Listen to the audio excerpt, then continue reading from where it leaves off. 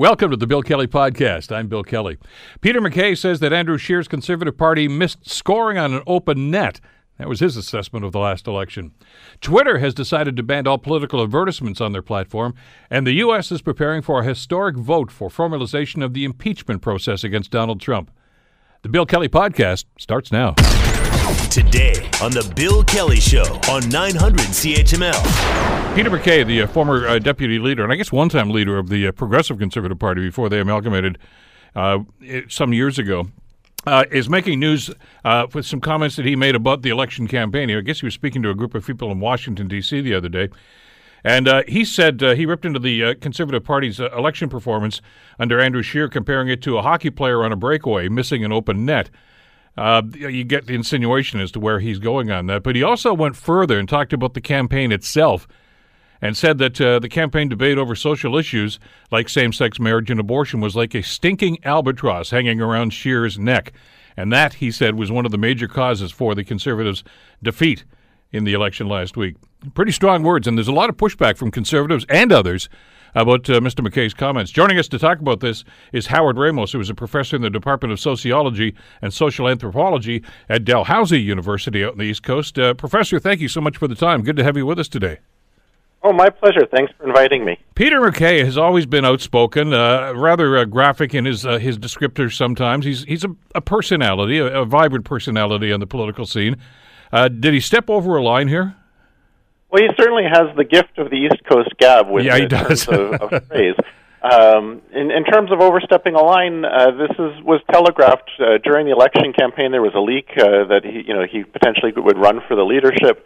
I think that there certainly is a lot of questioning within the Conservative camp, asking why there wasn't the breakthrough in Ontario and why there was such big losses in Quebec and not really much of a breakthrough in Atlantic Canada. So I think that he might be more outspoken than others, but I'm not surprised that the conversation's happening. Well, that's what I was going to ask you as a second question. Is he really speaking for a number of other people that have yet to actually voice their displeasure about this? Well, there were a number of people, if you look through the newspapers yesterday, who were voicing concerns, some MPs from Quebec and also Chong from Southern Ontario, who were also reminding folks that there's a leadership review and having some grumblings as well. So I don't think that he's alone, and I think that it's a discussion that's really important for the Conservatives to have, given that their route to success in the 2000s was being able to join the Reform and the Progressive Conservatives, and that merger ended up alienating, I think, more and more Progressive Conservatives as time went on. And it's clear that if people want to hold power in Canada, the kind of virtue signaling, as people call it, of the Liberals hasn't brought in a big umbrella of people, and nor has the push towards social conservatism. And so there's a need to kind of have a bit more ground in the middle. I heard those very same comments from a Conservative insider here in Ontario that I was talking to on the condition of anonymity. I guess they're a little concerned about the fallout that they may get if they actually go public with some of these comments. Is he said there is a feeling, and he's talking about some of the other organizations right across the country that he's been in dialogue with, that the party has been basically moved over to, it's, as you mentioned, a social conservative party based in Alberta and Saskatchewan now, and the quote-unquote conservative values he said that he joined the party for no longer seem to exist. Oh, very much so. Somebody like Brian Mulroney these days would have a hard time finding a place that they would fit in the Conservative Party. And I would blame the advent of micro-targeting of politics. Basically, in the 2000s, people realized that you could get a core base and then add about 5 to 10%, and you could get a majority government with as little as 38, 39% of the vote. And I think that the political parties have become a little bit addicted to that at the cost of building broad coalitions and bridges that really are the way to maintain power. How did Stephen Harper do it then? Because the same things that are being said about Andrew Scheer now were being said about Stephen Harper back in 2004, 2005, that he was going to take this thing way to the right, and he seemed to, actually, after he got elected, first a minority and, of course, later a majority government, for the most part, not necessarily governed from the middle, but it was center-right anyway, nowhere near as extreme as the party seems to be now. Well, I think that that's a great example to look at, which is when he was in a minority position, he was really going center-right. As he got his majority, it was still center-right, but in that 2015 campaign where the Conservatives really lost it was around the barbaric practices hotline, around the approach they took to Alan Kurdi, the Syrian refugee who washed up on a Turkish shore, and that really pushed Canadians away from that government, and we saw the result. It was a majority for the Liberals. So it's one of these things that the Conservatives have to balance. I don't think that Canadians are against somebody who is religious or who has religious values. What Canadians, I think, are reacting to is the inability for a leader to be able to say, look, I have these values, but despite my values, I'm willing to make bridges. And we saw that. I mean, even Brian Mulroney, when he was the Prime Minister, had those same situations. So there were some moral issues that he was dealing with. And as a Catholic, he said, look, this is the way I feel about it. But on the other hand, render unto Caesar what is Caesar, render unto God what is God's. This is the law of the land. This is not, it's a hard distinction. Paul Martin had to do the same thing with the Civil Marriage Act. Scheer didn't seem to be able to be comfortable in that shoes, trying to draw that distinction. Well, it certainly took him a lot of time to get around to that. It took him a bit of fumbling for about a week before he was able to craft that kind of position, which led people to really wonder whether he truly held it. And then the same with marching in parades. Even if he's not willing to march, at least have a symbolic gesture from the party with significant presence and recognize that it's important to have pride marches as we have LGBTQ members of our community, which is a sizable part of the Canadian population, who should be respected, who have the same rights as others. And this is not against Conservative values. This is actually part of Conservative values. And there have been openly gay ministers in the previous government. I used the example of when we had this discussion just after the election, Howard. It was I used Patrick Brown, who's certainly standing in the party has fallen considerably because of some of the things that happened when he was attempting to become the premier here in Ontario. But when he was a member of Parliament under the Harper government, as a matter of fact, he had that same label as a neocon and serious issues about the LGBTQ community and civil marriage and things of this nature. When he got into provincial politics, he was, for about lack of a better expression, he was reborn. He marched in the great gay pride parades. I mean, he came out with an agenda when they were wanting to run for the election that was very much middle of the road. I don't know whether or not he was sincere about that, but I talked to him a number of times, and he seemed to be. That's how politicians evolve, and Scheer just, I think that's actually what MacKay was talking about when he talked about this albatross around his neck. He was stuck to these neocon values and couldn't seem to shake them and couldn't seem to move to the middle. Oh, very much so. In the campaign, he didn't pivot very much, and he hasn't signaled room to grow yet. I don't think that Scheer's leadership is over by any means. There were certainly gains in the last election, but this is something that he'll have to wrestle with if he intends to be the leader for much longer. What about that? You mentioned the leadership review, which I guess is scheduled for April of next year, but I just saw a story in I think it was in the Globe and Mail today that says apparently there was some clause in the Conservative Constitution that says they could do that as early as in the next 2 weeks if they really wanted to, if there was a push to do that. There's always a rush to judgment. Do cooler heads prevail, or do they go after him in such a big way, a la Tom Mulcair after the last election in 2015?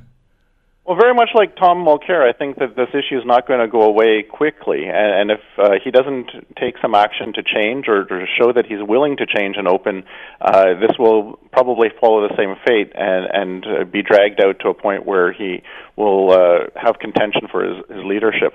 And it's worth the Conservative movement taking a look at inward to recognize that this kind of extreme right-wing politic hasn't worked. It didn't work for Maxime Bernier. It didn't work for Kelly Leitch. It lost the 2015 election. So it's one that the Conservatives, if they really want to vie for power and have inroads across the country, really have to do some soul-searching. But why do they cling to those values then? If it doesn't seem to be a winning proposition, do they look at like a Doug Ford in Ontario and a Jason Kenney in Alberta and say, well, look, yeah, there's still a market for that? Well, Doug Ford is a great example to talk about. If you look in the wake of the election, he's taken a very different stance. He hasn't dug in his heels. He said, hang on a second, it's time for us to tone this down to try and build bridges. And his route to power has not been anti-immigrant. It has not been anti-gay marriage, etc. It's been a much more middle-of-the-ground conservative. So it's been much more center-right rather than right of right. And you're right. I mean, this past year he did march in a gay pride parade in North York, which was a big change, obviously, for him and for the number of years he was on city council and, of course, as a premier as well. But that's really the role of the advisors, isn't it, Howard, to be able to have the leader's ear in a situation like this and say, look, notwithstanding your personal views on things, this is the generally accepted view, and you have to at least acknowledge that, if not accept it and embrace it. Well, very much so. It's important for leaders to have a diverse team around them of advisors rather than people who just agree with them. And this is how we got to this situation, as I was saying before. It's this focus of micro-targeting, of having siloed communities, and siloed politics doesn't work well for getting majorities. So what do the Conservatives do? I mean, if we finish our conversation here, Howard, and they call you right after this and said, Howard, look, we've got a problem here. Do they do that soul searching, and do they look at their platform and their stand on some of these controversial issues and say maybe it's time for a rethink on that, or do they stick to their guns? I would say that if they want to vie for power, they really do have to do a reboot and a rethink, and they just have to look back to the 1990s. They came out of the ashes after the huge loss of the Progressive Conservatives in 1993 being whittled down to just 2 seats. And they were able to make bridges, make some coalitions, and come back to a majority government a decade later. So there's a possibility to rebuild, and I think it's time to do a reset. Is there a strong enough foundation within the Conservative Party for those, as you say, middle of the road, the Peter MacKays and others within that party, to actually have some influence on policy and perhaps the direction that the party should be going in?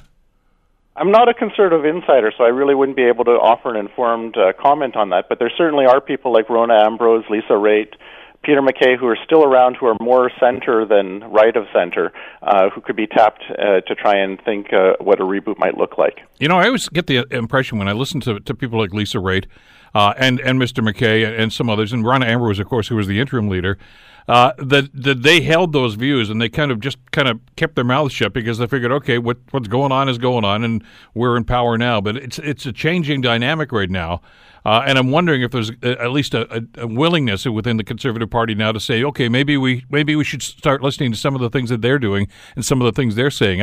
I'm still reminded of the speech that Rona Ambrose made when she took over as interim leader. It was somewhat tongue-in-cheek, but she talked about, the big bad man is gone now. You can be a conservative again. Maybe it's time to have that conversation again.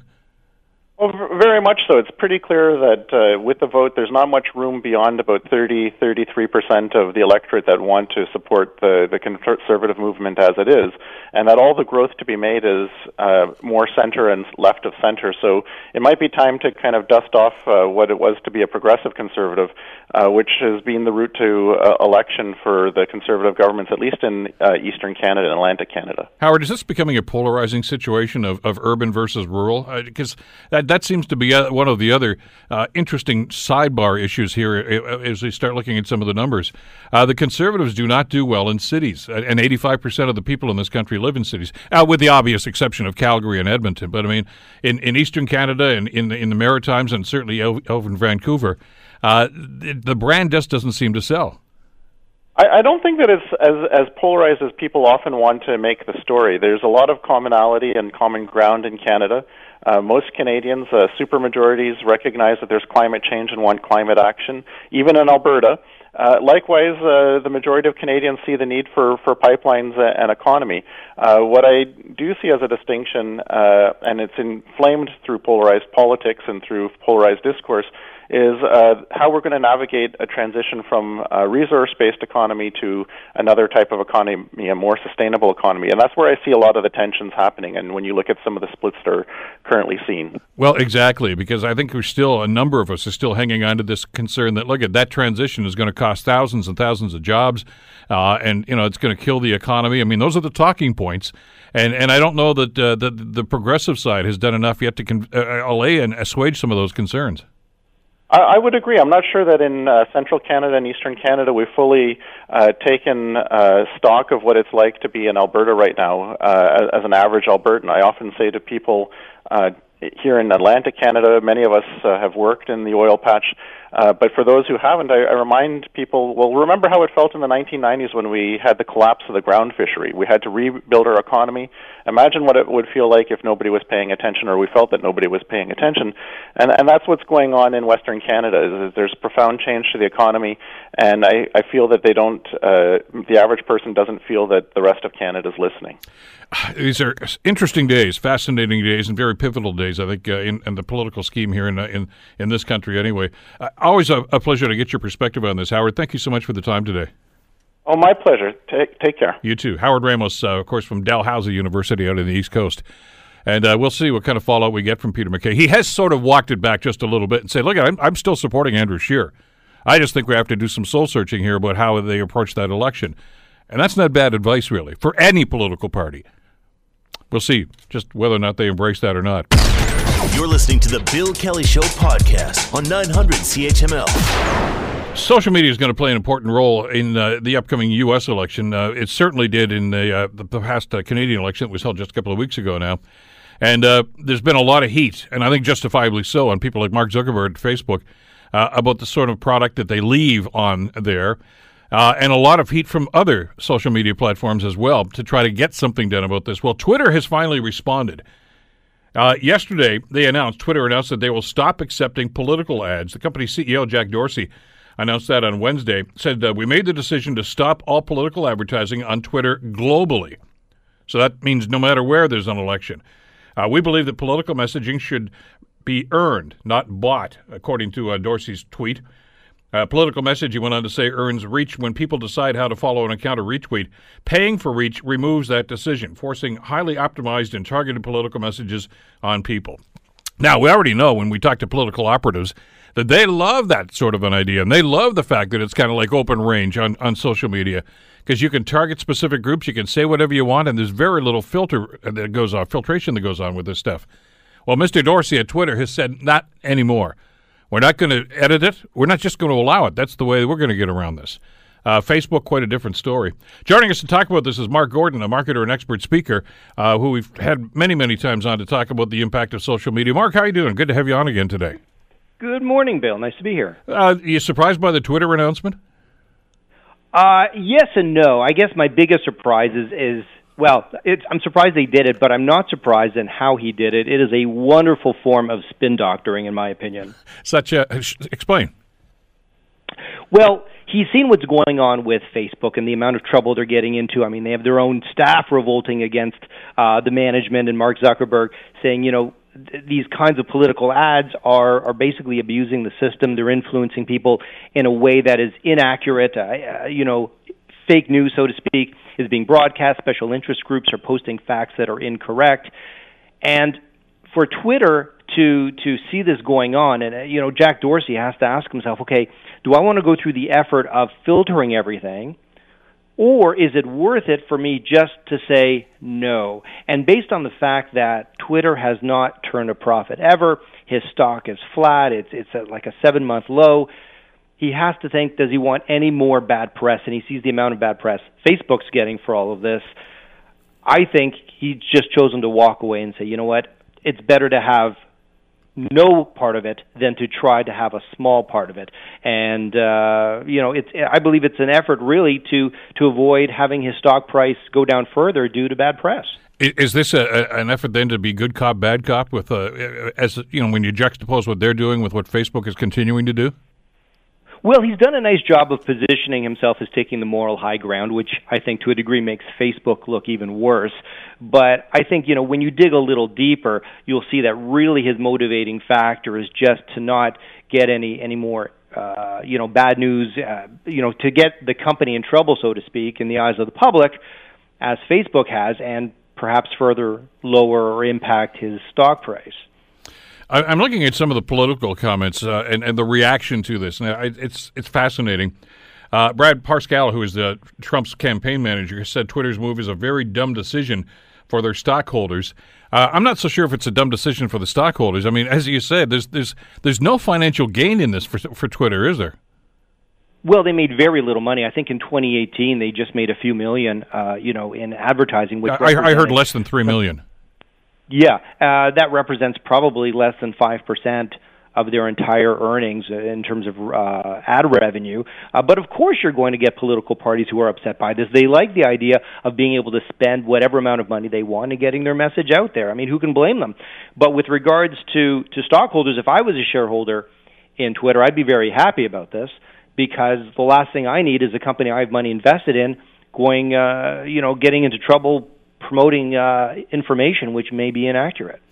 So what's the upside for them to do this? And you mentioned money here, and obviously that let's not kid ourselves. I think you're absolutely right, Mark. I mean, if these guys were making money hand over fist on this thing, I don't know they'd be making an announcement like this. But Zuckerberg's sticking to his guns. Well, it's interesting because as far as I'm concerned, Twitter hasn't been a social network in over 10 years. I mean, it really is a network, I believe, where everybody on there has an agenda, and they're either promoting themselves, their ideas, their companies, their products, whatever it is. There's always some form of promotion. I think the day of everyone joining hands and singing Kumbaya on Twitter, those days have long passed. But with regards to Facebook, there is sort of that social aspect, and there's a different company philosophy there as well, and that being that people should be able to share whatever they want, and companies should be able to share whatever they want, and if they're willing to pay for it and at least not promote something that is blatantly inaccurate, then they should have the right to do so. So I think Mark Zuckerberg's coming at it from the same perspective that, if a company like Coca-Cola can place an ad on Facebook, then why can't, the Democratic Party, as long as that information is correct? Which, again, what does that really mean? Well, and therein lies the problem. Yeah, because, I mean, there have been examples, and even in the past Canadian election here, there were some posts, as you know, about Justin Trudeau that were just blatantly false. They were lies. Zuckerberg refused to take them down, said, I know they're wrong, I know they're incorrect, but I'm not going to do that. I want people to make the decision for themselves. So, I mean, he's totally backed off this altogether. So he's not doing any editorializing at all, but Is that fair to put what he knows to be incorrect content onto and just leave it there for people to disseminate? Well, what he's chosen to do is to say no political advertising, but he will allow posts and edits and paid content by special interest groups or people who, it's deemed editorial, even though obviously there's a spin to it. So he's kind of drawn that line in the sand. The problem is that line is so blurry nobody can actually find it or identify it.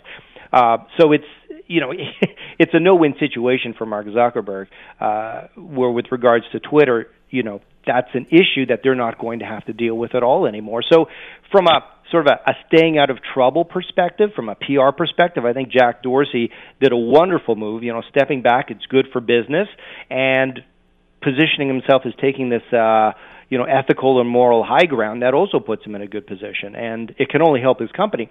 Whereas Mark Zuckerberg, he's going to continue to have to deal with this stuff, especially with the upcoming American election. It's interesting you talk about demographics, and you mentioned this to us months ago, Mark, and this maybe seems to be another example that underscores the point you were making about who's using Twitter these days and whether or not it's actually reaching an audience. And I understand that simply because of the information that's available there, you can target messages, and we get that. But, when you think of Twitter right now, you're absolutely right. I mean, it's agenda-driven by just about everybody that's on there.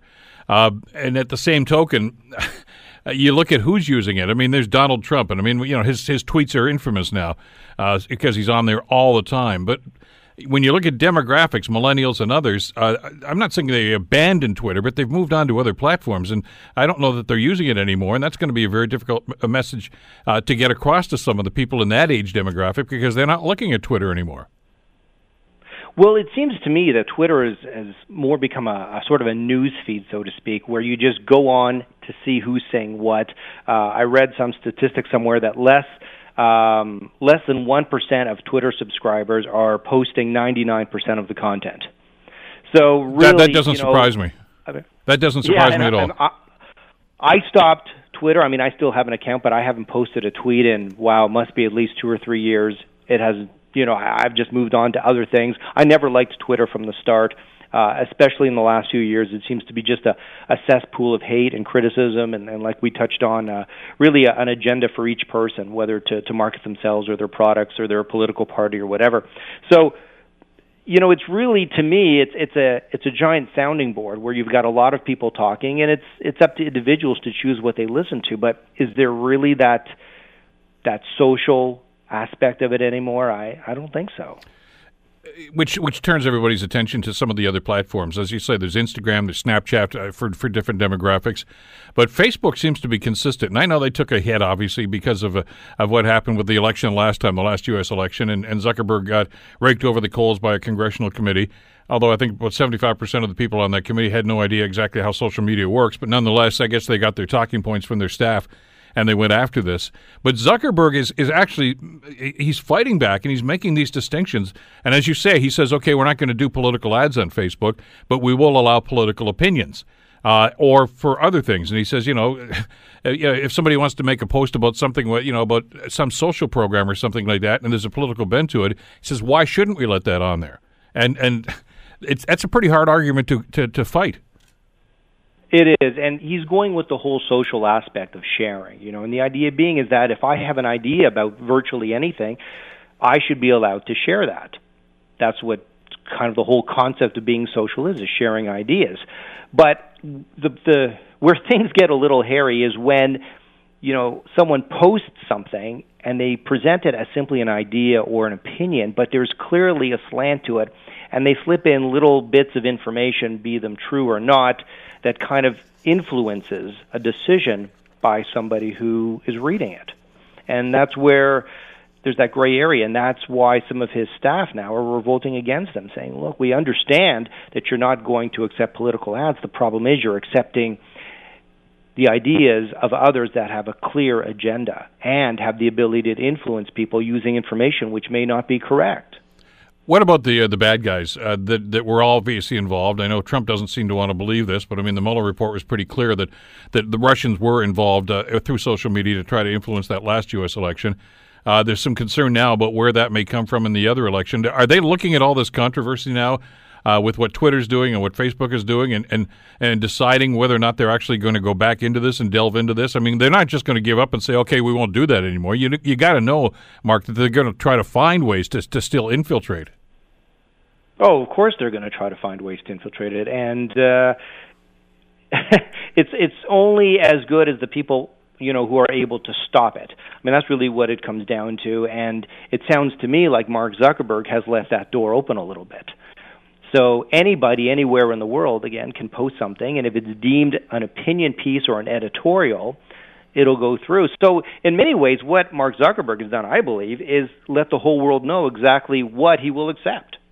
So you, me, or anyone else in the world, we can create a piece of content, we can put a slant to it, but if we present it as being our personal view or idea, well, then we know it'll be accepted and it'll appear on there. And if we can push it hard enough and promote it, it'll reach the masses and perhaps influence the decisions of a lot of people. This brings us all back to the conversation you and I had, I guess, over a year ago, whether or not the government should regulate or they should self-regulate in this situation. Obviously, I think we know where Zuckerberg is on this. I think it's very tough for government to regulate any of this kind of stuff. I mean, really, at the end of the day, all of this is really just a website. That's all it is. It's a website, all of them. It doesn't matter what network it is, whether it be Instagram or Facebook or Twitter or Snapchat.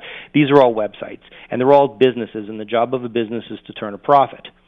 So really, I think the only thing the government could step in on would be sort of, anti-competitive acts or things like that squeeze out other businesses.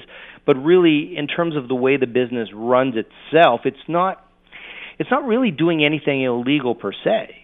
What it's doing, though, is creating a forum for other people to operate, I wouldn't say below the law per se, but operate in ways which question society's standards, I suppose. Well, and does it really do anything to change people's opinions? I mean, Zuckerberg uses the example, if Coke and Pepsi want to put ads in there, I mean, that may swing somebody to go from one cola to another, but that's not going to change the world. But if we elect political people based on misinformation from social media, that can have an impact. But he's suggesting that there's enough information out there for all of us to make up our own minds about this. If you agree with it, fine. If you want to share it, fine. But if you're going to share it, it's usually because you agree with that, whatever that individual with that post is saying anyway. And if you don't, I mean, we all know the stuff, and you've talked about this many times when you've been on the show, Mark. we can look for the signs of what might be false information, the web pages, the source, where it was supposedly reprinted from, et cetera, et cetera, et cetera. But if we choose to ignore all that and simply said, I don't like that politician, and this ad here says the guy's a jerk, I'm going to forward that. They're going to do it anyway. Right, so it's very interesting the way people's absorption of news has changed over the last couple of years. There was a time when we used to turn to the news and we'd see some information given to us and we would process it in our brains and come to our own decision. But over the last number of years, especially with the advent of social media and more editorial type news on networks like Fox and CNN, what's happening now is people will have an idea in their head and they will gravitate to news sources that support those ideas. And they will not analyze the source of that news. So, for example, if you're very pro-Trump, for example, you will be drawn to articles that support your ideas, articles that talk about how great he is, the things he's accomplished. And many of them will be editorial. Some might be based on fact. But either way, that's what you're going to look at. And it's going to further reinforce your views, and you'll be more prone to share that. So, with regards to Facebook allowing editorial content to appear, it's going to really create more opportunities for people who support those specific views to share that and push it out to their network. And in a sense, it allows all of us to become influencers. And it's funny that we're even having this conversation, because I think at one point or another we'd all like to be able to have that power to think that, hey, this is the point of view I have. I'm going to post this, and hopefully I'm going to get some people to agree with it, and maybe sway public opinion or somebody's opinion on this as well. And you can see that from some of the comment section in some of the posts that do go up there. It does have an impact. And you're right. If we say, no, we're not going to do this anymore, the people that want that stuff, I guess, Mark, they're going to go looking for it someplace else, because that's what they gravitate to. Absolutely. And you know what? I think it's even more on a micro level. It's not so much as me sharing that article because I want to influence people. In many ways, I would just share that article because I'm feeling really lonely today, and I hope a lot of people like it. Because that'll make me feel good. Well, okay, that's better than your pet dressed up in a Halloween costume, I suppose. Where does this end? I mean, this is we're a year away from the U.S. federal election, and that's the big daddy. That's the one that's going to elect a president or re-elect a president, whatever the case might be. And you know that everybody's getting geared up for this, and you know that they're looking to play defense here to make sure that a lot of this stuff doesn't get onside. You mentioned, the technologies are there, but at the same time, for every time we develop something that's going to be a safeguard, I guess, for this, there's always somebody on the other side that's going to develop a way to get around that safeguard. So, I mean, it's really, at the end of the game, up to us, isn't it? It really is. And regretfully, I don't have a high opinion of society as a whole with regards to how they, absorb and decimate, interpret information. But I think that's the way it's going to be. And I'm sure, without a doubt, a year from now, you and I will be having a similar conversation about how much editorial type, I'm not going to call it fake news, but we'll call it editorial posts on Facebook perhaps influenced the election. And you will ask me how so many of them were able to be posted and get past the walls that Facebook had built, and I'll respond by saying that the walls had a lot of holes in them, and it was pretty easy to get through because Mark Zuckerberg basically pointed them out, which is what he's doing right now. He's like, this is what we're not going to allow, but this is what we will allow. And by doing that, he's empowered people all over the world. And, people want to post this kind of stuff because they have agendas, and people want to listen and read and absorb this kind of information because they too have agendas. Absolutely. Well, I don't know that we've solved anything. I don't know that Twitter's solved anything, but that's the latest chapter, and we'll see how this pans out over the next couple of months. Mark, as always, thanks so much for this. Great talking with you again. Thank you, Bill. Mark Gordon, of course, expert in marketing and obviously social media and the influence it can have on us and does have on us. You're listening to the Bill Kelly Show podcast on 900 CHML. We're going to focus on Washington, D.C. for a little while now. This is a very big day on the political scene down there. This is the day that there's going to be a vote held in the House of Representatives in the Congress to formalize impeachment proceedings. Now, it's probably going to pass. And with that passage of this legislation, they will move into the next phase, which is, we're told, going to be public hearings, and there are many, many other implications. Joining us to talk about this is Elliot Tepper, Emeritus Professor of Political Science at Carleton University. Good morning, Elliot. How are you today? Oh, I'm just fine, watching TV a bit. Well, listen, I was going to ask you about that. I mean, this is a momentous day and a very big day, Yes. obviously, in politics and down in the States. But I just watching the coverage this morning and reading the number of papers I do, and I think it's actually being overshadowed by the Nationals winning the World Series last night in Washington. But be that as it may, I think by the time they finally get around to holding this vote, the attention is going to be back on Capitol Hill again. Because this, as Joe Biden said one time to Barack Obama, this is a big deal. I won't use the adjective he used. But this is going to, well, hopefully move this process along and maybe add some clarity to it. Well, it certainly will move the process along. It is indeed likely to pass. The Democrats seem to have the votes, although there's a handful of Democrats who are uncommitted so far publicly. And it's momentous in that it's only the fourth time in the entire history of that republic that an impeachment proceeding has been launched in this fashion against the president. The question is now what? What's the significance of it all? And there, we're into, everybody keeps saying uncharted waters and so forth. I've got a lot of views on this, as you might expect. Good. But essentially, we're in a situation where the Democrats have finally decided to make their stand. You and I have talked about this before, on this issue. But what that means is that we have absolutely a constitutionally compelling case, but not necessarily a politically interesting or to the mass majority of the public relevant case. And that's an important distinction to make.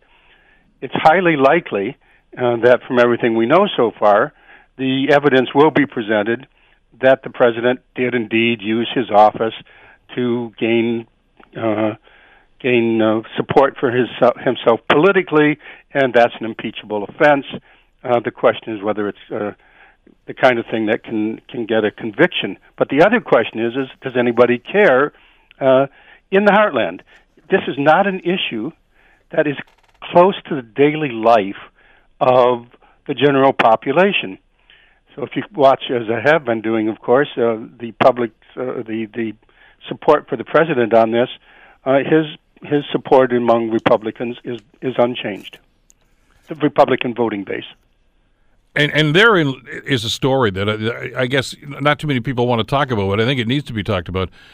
Those who are moving this process forward, or attempting to a couple of weeks ago, Elliot, were pointing to some national polling that said about 55% of the people that had polled were now in favor of impeachment and possible removal of office.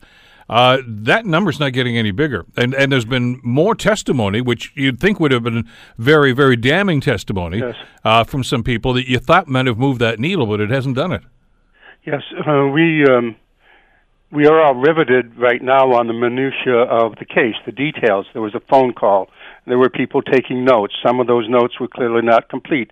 Highly respected Army Lieutenant Colonel has said, I can fill in the blanks, and then he was told not to do so, and so forth.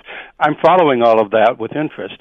But standing back from it, what that means is even if the Democrats can put together which seems eminently doable, proof, evidence that the president did commit this as an offense, is it convictable in the Senate? So let me stand back a bit. This is where you and I have had this discussion before. The Republicans have very effectively determined the parameters of how Democrats can proceed with this debate, with the impeachment. They have said all along, very skillfully, you lost on Mueller. You can't go back. Don't look at Mueller. You're just trying to relitigate the election. And by the way, that's going to come back as a primary charge now against the Democrats as this goes forward. Oh, sure. Republicans are going to harp on that. But you can't go back, so the Democrats obediently say, fine, we're not going to go back and look at any of the issues that were raised by Mueller and outside of Mueller on money laundering and basically economic malfeasance. None of that. All we're going to focus on is, correctly, that the constitutional obligations of the president have been violated by using it for his own personal gain. That's the charge. That sharply circumscribes the kinds of issues that are being discussed, which in turn are the kinds of issues that might possibly have more resonance than this one does. Rudy Giuliani wanders around Ukraine. Well, so what kind of thing? This doesn't touch Americans at the core. So the Republicans have set the terms. Now they're very carefully setting the terms, I think, for how the impeachment process will go on from today.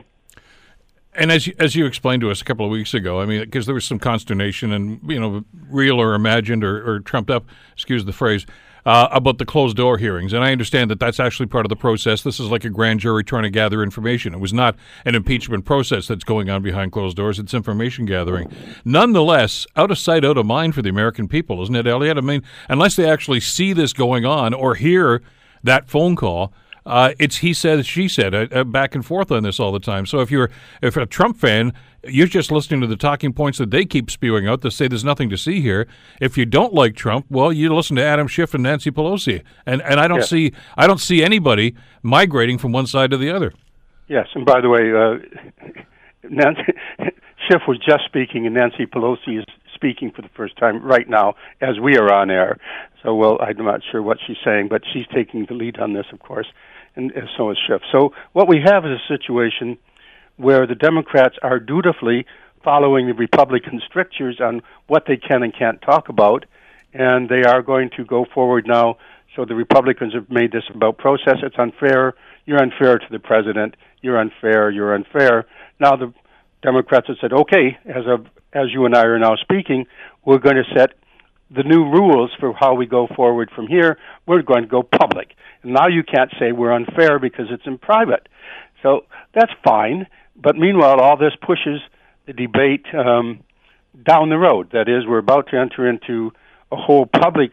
It's not even clear who's allowed to testify and who's not. A lot of this is in the courts. The president says a whole raft of people can't testify.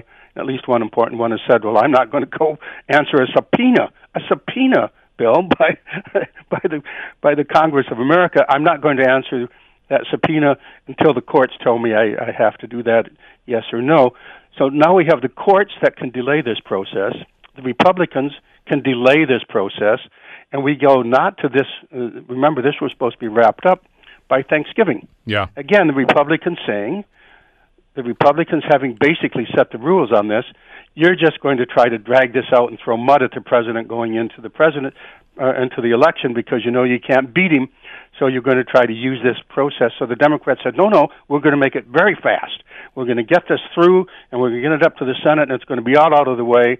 Well, that's not going to happen now, and we're very soon into the primary season. We're into the actual election year when the Democrats are still basically flogging along on a process that, again, does not have a lot of resonance with the general public, although it's constitutionally absolutely important. This is now a political process. And it's played under different rules. Let's face it. Obviously, much different rules than back in the Watergate days, but even the Clinton days, too. One of my favorite broadcast journalists of all time was the late Tim Russert, who was the host of Meet the Press for many, many years. And I know you're familiar with him, Elliot. And he had one of the great tools he used as an interrogator on that program was he'd ask, Senator so-and-so, what is your stance on this? And they'd state whatever it was, with a spin. And he'd play a clip from that senator from about 6 or 8 months ago, which was totally contrary to that. And that was one of those gotcha. And they're doing that now with Lindsey Graham and McConnell and others talking about the Clinton impeachment and parroting exactly what they're doing now with this one and saying this is the right way to go and throwing that back. But these guys are so brazen right now, Elliot, they don't care anymore. That's correct. And the brazenness of it goes far beyond what we're currently discussing or even seeing, because the Republicans have forcefully put forth their view that this is entirely meant to undo the results of that's the next phrase of what you're about to hear from the Republicans. You lost the election. You thought you shouldn't. You're trying to undo that election. That's going to be moving a bit from the fairness onto, well, now you're trying to undo the election results, which we've been trying to do all along under Mueller. So while we are watching this, we have to keep in mind, some of which we're now seeing in public, but some which has disappeared totally. When it comes to brazenness, there's two things that are coming out now. One of them is that the Republican Party and the president clearly were running a parallel foreign policy specifically designed for the political benefit of the president. That's Rudy Giuliani, and much of the testimony we're about to hear for those junkies who follow it like me, is that, yes, it's clear. The evidence is there. They were bypassing everybody, and all this was to get somebody somewhere to say the Bidens are corrupt. And all of this was meant to put pressure on the Ukraine government, brand new government, desperate, to open an official investigation. And when they wouldn't do that, now the president has released his side of things just to get out into the public that they can tie Biden to corruption in their minds. So that part of that is a brazen attempt to tar a political opponent, and that's what this impeachment inquiry is about. But meanwhile, there is a separate, almost out of sight, but really brazen, it's an astonishing process going on, that having forced the Democrats to say, okay, we are not going to go back and deal with Mueller, even though you and I talked a lot. Mueller said if we could clear the president, we would, but we can't. But we're not going to do any of that. The Trump administration, led by the Attorney General of the United States, is simultaneously going back precisely to the origins of the Mueller investigation. Part of what was going on in Ukraine is they were trying to get Ukraine involved in this as well. They are trying to prove the Department of Justice is launching a global campaign out of our sight to get evidence that that American intelligence agencies, the CIA and the FBI, were involved in some kind of conspiracy against the president. And that's the narrative. And and there's no documentation, there's no evidence, no proof of anything. It's a conspiracy theory. But the point is they are pursuing this. When you use the word brazen, having essentially told the Democrats you are forbidden to reopen what that witch hunt was, the Mueller investigation, which was all about did the Russians, intervene to help Trump and to hurt Hillary. And we don't have to go back over all that. But the point is that the Department of Justice is now simultaneously out of sight, going around the world trying to say this conspiracy theory that they were all out to get the president all along. He is a legitimate president. This is what the heart of this is. The Mueller investigation, all of that was all about showing that the election of Donald Trump was not a legitimate election. He's an illegitimate president. We're going to do everything we can to show that he absolutely was a legitimately elected president, even if it means undermining American intelligence agencies. Are we going to get? I got about a minute and a half left here. Are we ever going to see a smoking gun? And again, I hate to keep going back to the Watergate, but I mean, what turned the tide there were first of all, the fact that they found out that there were tapes of those phone calls, but then they started to hear the tapes. I mean, they could actually play them. I remember watching those on television. Yes, of Nixon actually talking about cover-up and get this right. Talking to John Mitchell and other people. I don't know that we're ever going to get a recording of the phone call that happened. And Trump keeps going back and saying it's a complete, inclusive transcript, and it says right on the front page of the thing that White House released saying this is not a transcript, yet people are buying into that. I don't know that we're just going to continue to go in circles here. Well, since we're getting short on time, yes, it's entirely possible we'll have a smoking gun out of the testimony here, but yes, it may not matter. That is there anything you and I have heard so far that suggests that the Republican base is crumbling, no. Based on even if you get this evidence, in which case there's not going to be 20 Republican votes in the Senate to convict. Remember, House only draws up the articles. It's the Senate that it sits as a jury. And even though now the military, the attacks on the integrity of the military and all this relating to the Syrian Kurds and throwing them under the bus and all of that might make the Republican base more vulnerable. The Democrats have so far not made that happen, in which case conviction on impeachment is unlikely to happen, and the president will then launch his reelection campaign on a triumphal note. Well, we'll see what happens later on today. Counting heads right now for the vote. As always, L.A., thank you so much for this. I'll let you get back to the coverage, and we'll talk again soon, okay? Thanks, Bill. Take care. Bye-bye. L.A. Tepper, of course, from Carleton University. The Bill Kelly Show, weekdays from 9 to noon on 900 CHML.